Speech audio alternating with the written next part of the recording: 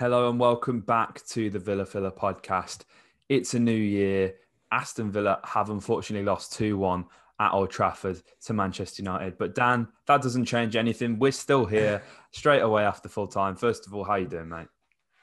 Yeah, I'm not bad, mate. It's actually quite ironic, I suppose, that you're wearing the kit that you've chosen to today, Yeah. because that draws similarities from another game where refereeing decisions let us down in the high-profile game against Manchester United. But no, I'm good, mate. Happy New Year to you, mate. Happy New Year to everyone watching. I wish I could be coming to you through the airwaves in much better circumstances, but no, it just wasn't meant to be today, was it, mate? It wasn't. And, teams often get the rub of the green in certain games. And I think that can be said for in certain fixtures that we've had this season. We've certainly been good value for all the points and wins that we've had recently. But it's not always like that. Other teams will have their rub of the green, as Manchester United always do. And it was a frustrating one, Dan. And first of all, I think we need to, before we even talk about the game, we need to talk pre-game. We need to talk team sheets, and we need to talk meltdowns. Villa fans need to chill the hell out, right? We were all told Ross Barkley would be in contention for the game, but with the history that he has with his hamstrings that are made of cheese strings, it shouldn't come that much as a surprise that it's too soon as well. I don't know if people are aware, but when it's cold as it is tonight, and I couldn't give you an accurate temperature as to what it is, but I'd guess it's around 3 degrees. That you're at more risk to an injury. The muscle's going to be colder if he overstretches, if he tweaks it or whatever. It's made that much worse by the weather. So it's another night game. It's not really much of a surprise for me that Barkley didn't play. And there's been a lot of outrage on Mings, but we'll get to that, Dan. But anyone would think we were going for the title, and we'd suddenly wheeled in Philippe Senderos to start at centre back, Dan. Yeah, it was one of those whereby, yeah, like, man, I've got so much to say on the abuse that Mings was getting.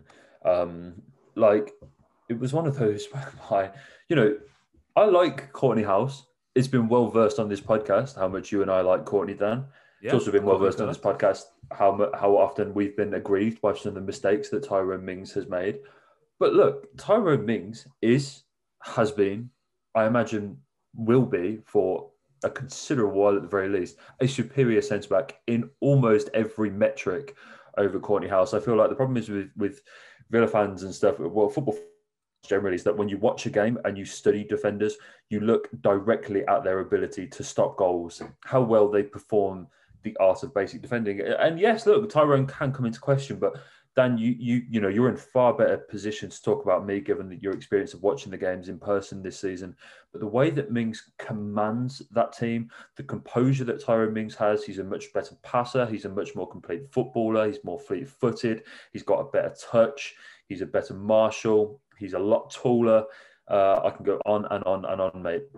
Courtney's a very good player, and he's done a fantastic job for us. But I agree that he can feel a little aggrieved that he lost his place in the team, given that, yeah, fundamentally he didn't do a lot wrong. But Mings, I'm not actually fully convinced he made a mistake for the goal. I think, No. it will go and file it under could have done better, maybe. I don't think it's a howler. But, yeah, Courtney can feel a little aggrieved. But for what it's worth, because no one else will talk about it tonight because it won't fit people's agendas, I thought Tyrone was excellent in the second half. Didn't put a foot Yeah. wrong. I thought he was magnificent. And yeah, Courtney can feel a little aggrieved, but I don't think it was too great a shock that Tyrone came back in. No, not at all. And we'll save the Mings talk for a bit later, Dan, because to be fair, within the first 15 minutes, I wasn't quite sure if I was watching the same Villa side that we have been throughout the whole season. There was times where we looked lost. We were certainly second guessing ourselves how we were passing the ball, where the players wanted to move. John McGinn as well, notably, didn't, for me, look at all comfortable with his role. He didn't necessarily know who he was giving the ball to or what. And we saw, as a result of that, Villa be dispossessed so many times. And Bruno Fernandes probably had as many touches in the opening 15 as he then went to have on throughout the rest of the game combined. He didn't see much of the ball after that, which, obviously would be a shame for Manchester United, but this is not a Manchester United podcast, so I'll leave that to a minimum. But I felt Villa really grew into this game, Dan, and I don't want to say against all odds, because obviously, as we've seen this season, Dan, we've battered Liverpool, we've done Arsenal at home, we've matched Chelsea in our last game. I just had this deeply rooted anxiety about this game, and we can laugh and joke about how far Manchester United have fallen, as we have done for years and years. But what was it? 3 wins at Old Trafford in 55 games, I believe I heard the stat was before the game. Manchester United are going to get the better of Aston Villa. It's just how it works. No matter how good we are, they will always come out on top. As frustrating as it is, I guess that's made even more frustrating given the nature of the performance from Villa. As I say, I felt we really grew into that, and it took players just a little bit of time. Douglas Luiz needed to have a few more touches of the ball, calm himself down, till we could see the range of passing come into play, and players just feel generally a lot more confident.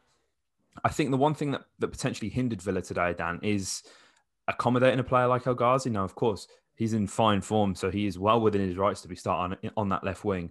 But I felt that it was very smart of Ole to start both Fred and McTominay, knowing Jack would be playing through the middle. He had 2 men on him throughout the whole game. And as I tweeted at halftime, Jack was much more effective when he was actually drifting out wide, not necessarily when he was trying to run directly at the defenders, run through the heart of that midfield with the ball. It's just not going to happen with 2 enforcers in the midfield like that. But listen, the first half, I don't want to say that we were better than United, but we were creating a few chances. And as a trend that we're seeing a lot, Dan, we're having a lot of set piece chances, which, again, it just makes it a bit infuriating that when we're having however many, I think we had 10 corners in the game that we're not managing to score from when we came close a few times. There was a world-class save from David De Gea in the second half as well. Really world-class save from an Ollie Watkins header at the back post. But it was a real war of attrition, this game. Both sides were really going for it. Both sides wanted the win as much as the other. I think what it ultimately came down to, Dan, just to boil it down, is the sheer running power that Manchester United have in that side. They were so quick. They were so fit. Every single loose ball, they had a player running onto that. And at times it felt a bit laboured for Villa, I think. The game is won. You just got to look at the bench, the kind of players that they can bring on, the impact that they can have on the game. Again, just adds to that point of running power as well when you're bringing on the likes of Dan James that late on in the game to kind of stretch the defence. But I thought Villa, especially first half, Dan, they made a really good account for themselves, obviously apart from the goal, which we will get onto, the first goal with Tyrone Mings. Yeah, look, mate. Well, this is the first time I've come onto this podcast feeling slightly aggrieved in a long time, but the emotions are starting to settle. And look, Man United, you made a good point that they've been the butt of jokes for a long time, but the fact of the matter is this United team isn't a joke anymore. Like they're now level on points with Liverpool at the top of the table.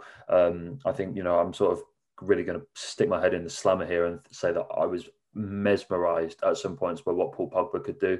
Absolutely, he was absolutely fantastic. It seems that Ollie's finally settled on that midfield, and that's the way he's going to go forward. Martial, 7 goals in his last 6 United games. He's come out of nowhere. This United team is a serious act, and we went toe to toe with them. I think on another day we walk out of Old Trafford with at least a point. I thought both goalkeepers were absolutely outstanding. Absolutely outstanding. Yeah. Emi, yet again, I can't praise that man enough. His reading of the game, I just have total confidence in him. There was a couple of moments in that game. One I tweeted off the account where he came off his line to head a ball clear. He must have been about 35 yards off his line. Another one, which was, it was eventually given offside, but he came out and tackled Marcus Rashford one-on-one, which is something that not many of our defenders managed to do throughout the game, actually. But I just have total confidence in everything that Emi does. I thought he was outstanding today. And look, I thought Villa gave a really good account of ourselves today. And look, Man United are a top scene. And those, that caliber of side isn't the side that we need to be taking points off this season. We've done that on many occasions. We've taken them off Leicester, off Chelsea, off Liverpool, off Arsenal. To let Man United slip through our fingers by such fine margins is no great issue for Villa. Absolutely. it makes me confident going up into the games ahead. And look, but that quality that we talked about, mate, before I throw it back to you, is what ultimately gave Man United the first goal. Before we get into Mings, the play from Pogba and Rashford is just immense. It really is, and the eventual goal is unfortunate. But the first thing that struck me, mate, wasn't what happened to Tyrone, was that it's a very similar goal to the one that we conceded at Stamford Bridge. It was, yeah. And obviously it was on the opposite wing, but that kind of ball into the box. And I think that the stats show that Villa only conceded 3 goals away from home before today, all headed goals, which doesn't read very well, of course, for that as well. But I think the most surprising thing that came out of it was Wan-Bissaka was able to dig out a cross. Fantastic defender, fantastic at blocking. He's up there in terms of interceptions and blocks as one of the best in the league and Europe as well. So to afford him that kind of space, frustrating. But if you're looking at, at the initial angle, it looks almost as if Mings had somehow headed the ball onto Martial's chest and it had gone in. Of course, that wasn't how things transpired. But the thing is, regardless of whether Mings should have done better, he's damned if he does and he's damned if he doesn't, because if he doesn't go for that, Dan, Martial has an uncontested cross and, arguably still scores. He's gone for it. He's a matter of millimeters away from connecting with the ball, and there's nothing that Ezri can do. There's nothing that Emi can do. Mings has done his job in the sense that he has gone to head the ball away. He has gone to make the clearance, and he's just been so unfortunate that he was so close. But of course, that doesn't matter. The ball ended up in the back of the net. Emi probably expects Mings to get the ball as well. And of course, there's nothing that Ezri can do. It's not like he can just step across Martial to kind of evade the danger. So, you as I say, it's a damned if you do, damned if you don't situation for Ty. And with the nature of how he's walked straight back into the side after the amazing performances from Courtney Hawes and how he's been lambasted by the fans on social media, he's been, he can't win. It's so frustrating. And, as I tweeted earlier, actually being fortunate enough to be at the games and to be able to hear everything that goes on. And I mean everything. Mings doesn't stop talking. He's talking to everyone. He's shouting orders. He organises the defence. He galvanises that back four. Of course, Emi's has a big hand in that as well. But, Mings is, I think every football team has a captain. But then there's always someone who is equally as vocal, if not more vocal, on a side. Everyone knows who plays football. Grealish has the armband because he's Villa blue through and through. You cut him in half, he bleeds claret and blue. And I think Villa actually got themselves in a situation where they couldn't actually take the captaincy off Grealish. It's a debate for another day whether Jack Grealish is captain material. Tyrone is undoubtedly a leader, and he, as I say, he galvanizes the team in so many aspects. And you can forgive people for not being able to see that side of the game because you don't even necessarily see that even when you're at a packed out Villa Park, Dan. It's when you go to your QPRs, your Loftus Roads, your Griffin Parks, and you're right on top of the players and you can actually hear every single word the players are saying and how they communicate. So in some sense, I can almost forgive fans for not seeing that side of it. But everybody should know Ty has these leadership qualities, which makes it so much more frustrating when we're the first to jump down his throat as well. And on a non-Villa, well, I say non-Villa, it's Tyrone Mings related. He was on Jake Humphrey's High Performance podcast, and I've only seen clips. I've been meaning to watch it. I've been incredibly busy. But, you just got to see with interviews from Ty, things that we've already seen through the club, any other external ones. I'm sure plenty of you guys who are listening to this podcast have seen bits of this High Performance podcast interview with Mings. He's got an elite mentality. You guys know that. And that's the one thing that actually, I think just kind of gives me a bit of hope in that he knows that his levels have got to improve, to a certain degree. And I know he'll be able to block out the noise. It's just frustrating to see that kind of noise, Dan, to be honest, mate. Yeah, absolutely, man. Like the disrespect. Yeah. This is a man who we were all willing to cut off a limb when it was looking like we weren't going to sign him when he came from the Championship, when that transfer was going right down to the wire, the days were going by, we hadn't signed Tyrone. The fanfare when he signed was unbelievable. The fact of the matter is that it wasn't Jack Grealish that was the first England call-up out of this Villa squad. It was Tyrone Mings. He is a player who has got this club to the point that where it is today. And yes, he's got a mistake in him. I'm not going to contradict what I've said in the past. Yes, Tyrone Mings has a mistake in him. He absolutely does. But when you are the kind of player that he does, that comes by the by. He's a player that is always looking to try things. He's far more confident. He's far more outgoing in his defensive abilities and in his attacking. I love the way he charges down the left sometimes, and you can see all those days in left back coming back to help him out as he does that. But you have to talk about the role that he offers off it, mate, all of the philanthropy that he gets into and what he offers and how he stood up for Anwar the other week, which is what surprised me most, given how many Villa fans and Villa players too stood up for what he tweeted about Anwar, saying that let your apology be as loud as the disrespect. For then Villa fans to go and deal him the same amount of disrespect, it's crazy, mate. And as I said at the top, I'm not convinced it's an error.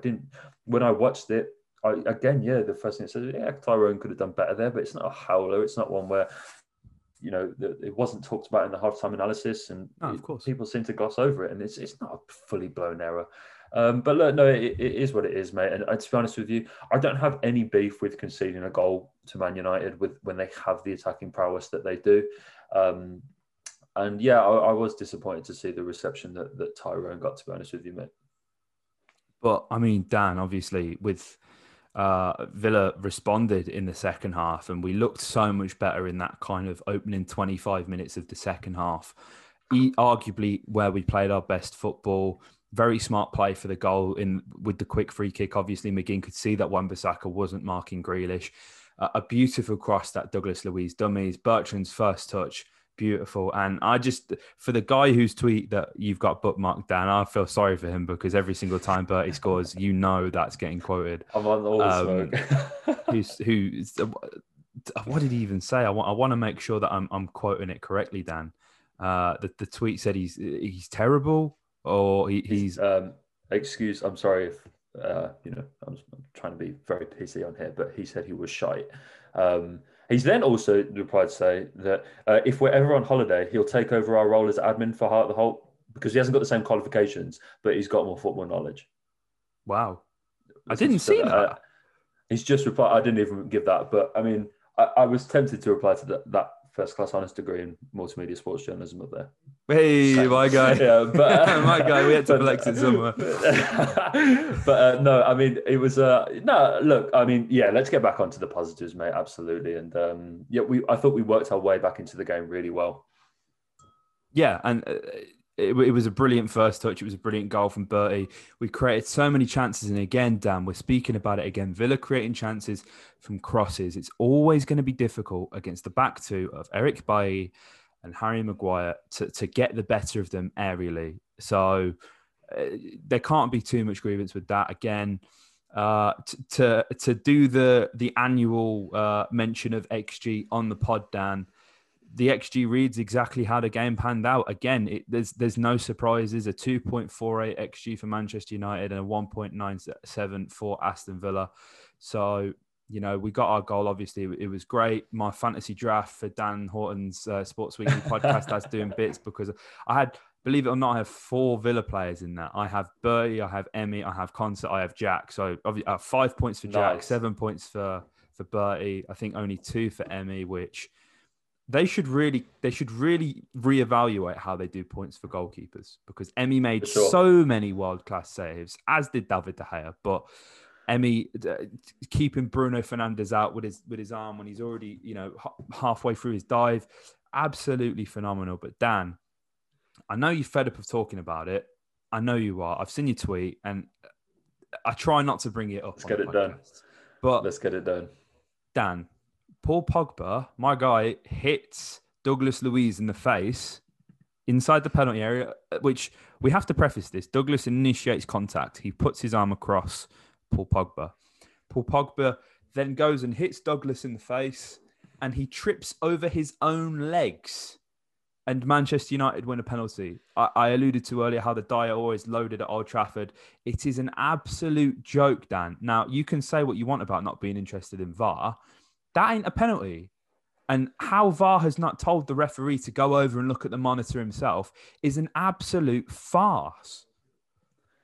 Mate, no, you're absolutely right. You're absolutely right. And if I'm being completely honest with you, I when it initially happened, I saw, because you're aware as soon as you see that it's light, it was a light decision, and I sort of made the tweet whereby, and my honest reaction, Dan, and this is such a terrible way, but it is the way that I look at Man United getting penalties, is that Douglas, just don't initiate contact, just don't go Yeah, over there, no, I and get it. Yeah. that was my first response. But then you see it back, and I sort of almost corrected myself on Twitter and went, whoa, like we've been really hard done by there. And to be honest with you, mate, I'm not really like VAR is a topic that I'll happily talk about, but like it's more for you guys listening that I like, because like you come on here to talk about the Villa, like there are so many, literally every single footballing platform that you listen to in 2020, 21, this season is just so VAR, and like I don't want to be that guy that comes on and gives you the same. I don't like doing it. But yeah, no, they do need to do better with that, Dan, because Pogba does hit the back of his own leg. And yeah, as I was saying, my initial response is that Douglas, like, just don't keep your arms to yourself. And I honestly, I feel like if Douglas had done that, then, then maybe VAR does have a look at it. But I feel like because there is that minimal contact from Douglas, that maybe, but it's no slight against Douglas, man. It's a contact sport. No, of course. You're allowed to use your arms in football. Like, you can go and do that. It is really upsetting, and that's what frustrated me, mate. Is that Bruno is just clinical from the penalty spot. I suppose that does deserve some level of praise, but no, it's just annoying that when those games are settled in such fine margins, as they have been for Villa on many occasions this season, games have been won and lost in very, very acute circumstances, that they do seem to fall against us. And, even there's been so many issues, you go back to the Brighton game with Trez, all the VAR calls against Ollie. It just goes on, and you can't help but feel hard done by. But I always do prefer to look at the footballing side of things, mate. I think you can. It's all the things that are objective rather than subjective. But no, we were hard done by there, mate. And I don't even think I've seen people calling Paul Pogba a diver. I don't even think he's dived. I think he's just fallen over his own feet. Yeah, no, he has. And again, no slander on Paul Pogba. Fantastic player. Some of the passes that man picks out is absolutely outrageous. But Dan, I think overall, it may come across for you guys listening or watching as we've had a bit of a moan. I can't complain about Villa's performance at all, Dan. It was a full-blooded performance. They gave it everything they could for the 90 minutes. There's positives to come out of it, obviously, with Bertrand getting another goal. JJ came on. Keenan Davis came on, almost managed to level things up right at the death as well, which would have sent me into overdrive, to be frank, Dan, standing Keenan as much as I do. But there are so many positives. And look, as I say, I don't want to write off any game, because you just have to look at the table, Dan. We're still sat in sixth. We have a game in hand over Everton, and we have a superior goal difference to them and Leicester, who sit in third.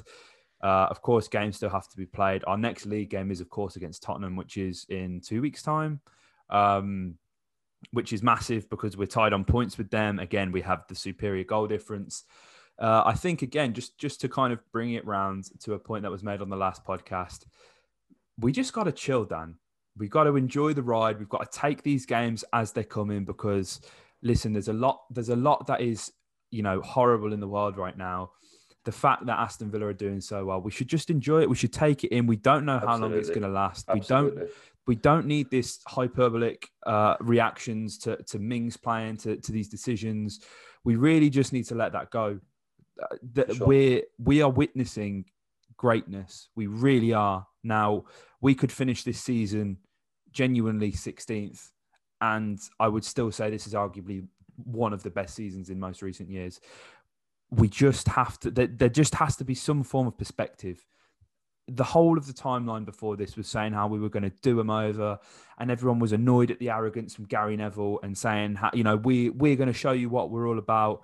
And you know what? We did. We didn't win the game, but I'm not I'm not taking shots at anybody in particular. I just think that Villa fans, we've got to calm down. We've got to enjoy this as it's happening. We have an FA Cup third round tie next week on Friday, which, you know, it would be great if we could go on deep into the cup again. You just got to look. Frustrating, we lost to Stoke, but Stoke made it to the quarters. That could have been us. But listen, there's so much to take from this that we can genuinely be proud of from this performance. And we've got 2 really big games. It's a really big month, January, with all the games that we do have coming up. As obviously, as we've just alluded to, Liverpool in the cup and Tottenham at home are up next. Players could be signing, they might not be. There's no need to get into a mass hysteria if Ross doesn't feature against Liverpool, because it is only an FA Cup game, guys.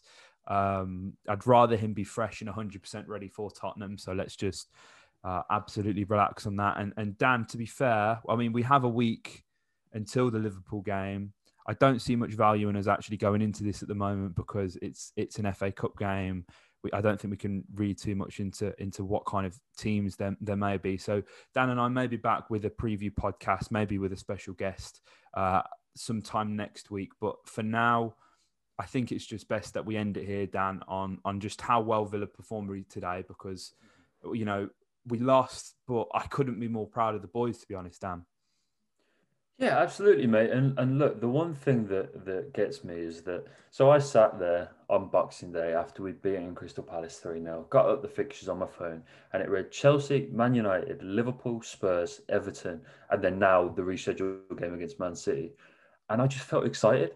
Last season, mate, I would have been mysteriously ill for a month. I wouldn't have done the podcast. You would have not heard from me. I would have gone AWOL. I wouldn't want to watch those games. I wouldn't want to talk about those games because they would have been embarrassing. This season, I look at them, I'm like, Villa can pit themselves up against the very best there. And look, if we go and lose all of those games in the same circumstances that we've lost today, I wouldn't feel too aggrieved, because for me, mate, I watch these games, and this is like, you know, in my lifetime, in your lifetime too, Dan, we've only really had the O'Neill era, where it was teams where Villa could go into these games. You're just excited to watch them. It's been 10 years of absolute dross, and we're finally at this stage where I enjoy watching Villa play, and most importantly, I enjoy watching Villa play against the top teams. This run of games is going to be very tough, but it will be a great metric to find out where Villa are by the end of the month. We're going to have a real clue as to where we're going to finish, because, you know, at this point in the season, we're sat 6th, as you said, and it's kind of, are we going to carry on? Is this a genuine European challenge, or are we going to fade away? We'll have our answer by the end of this month, and that's what's exciting, mate. And whatever it is, as you said, the improvement from last season has been immeasurable, and just going toe to toe with these teams, regardless of result, is enough of a thrill for me. Absolutely, and I think, you know, probably one of the most depressing podcasts we've recorded last season, which wasn't that even that long ago, Dan, was the 3-0 loss to Manchester United at Villa Park. How far we've truly come since then is remarkable. So all I can say, listen, with the lockdowns, with the tears, with how, you know, with the real tears as well, just with everything that's going on in the world right now, guys, let's just have a bit of perspective. Let's just really just drink this in, because this is a season that we're going to be telling the grandkids about, I think, Dan. You know, regardless of where we finish, Aston Villa are back. They're back in fashion, and just a performance, as I've said so many times and I've laboured this point so much, but really a performance to be proud of tonight from Aston Villa. So if you guys did enjoy this podcast, let us know in the comments below. I don't anticipate many people to actually have watched this, because that's just the trend when Villa lose. So let us know if you've made it all the way through. Let us know who your man of the match would be as well. That's not even something we've mentioned, but we'll leave that to you guys. Let us know in the comments below. And subscribe for more content. There may be a Liverpool preview for the Cup, but there'll definitely be a post-match Liverpool podcast that will be in your subscription boxes. So make sure you subscribe. Make sure you press the bell to get notified whenever we upload. There will be a Transfer Rumour Mill episode out within the next few days. It's January. Things are ramping up. There will be videos. Excited. So that's something to get gassed about. Absolutely. So as I say, if you guys enjoyed, hit the like button, comment your thoughts below on a man of the match, and subscribe for more. Up the Villa.